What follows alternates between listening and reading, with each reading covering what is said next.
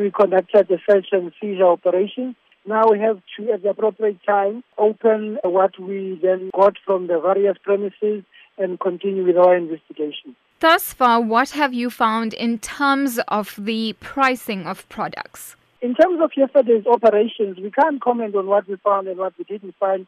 We must understand that the investigation is still continuing.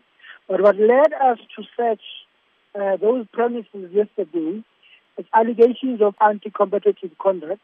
Some agents are suspected to be squeezing out small emerging farmers, particularly black, where then they drop their prices significantly in the morning so that they can deplete and squeeze their margins, and then dramatically raise the same prices again in the late morning so that their own margins can be much higher and sell at higher prices to the bigger retailers and buyers.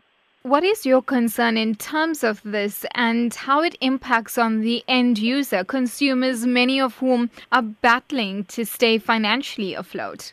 Our biggest concern, first of all, is that competitors should not be discussing or sharing sensitive information.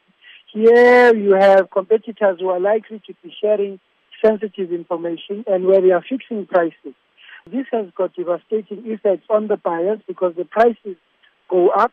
The battling consumer bears the brunt of the fixing.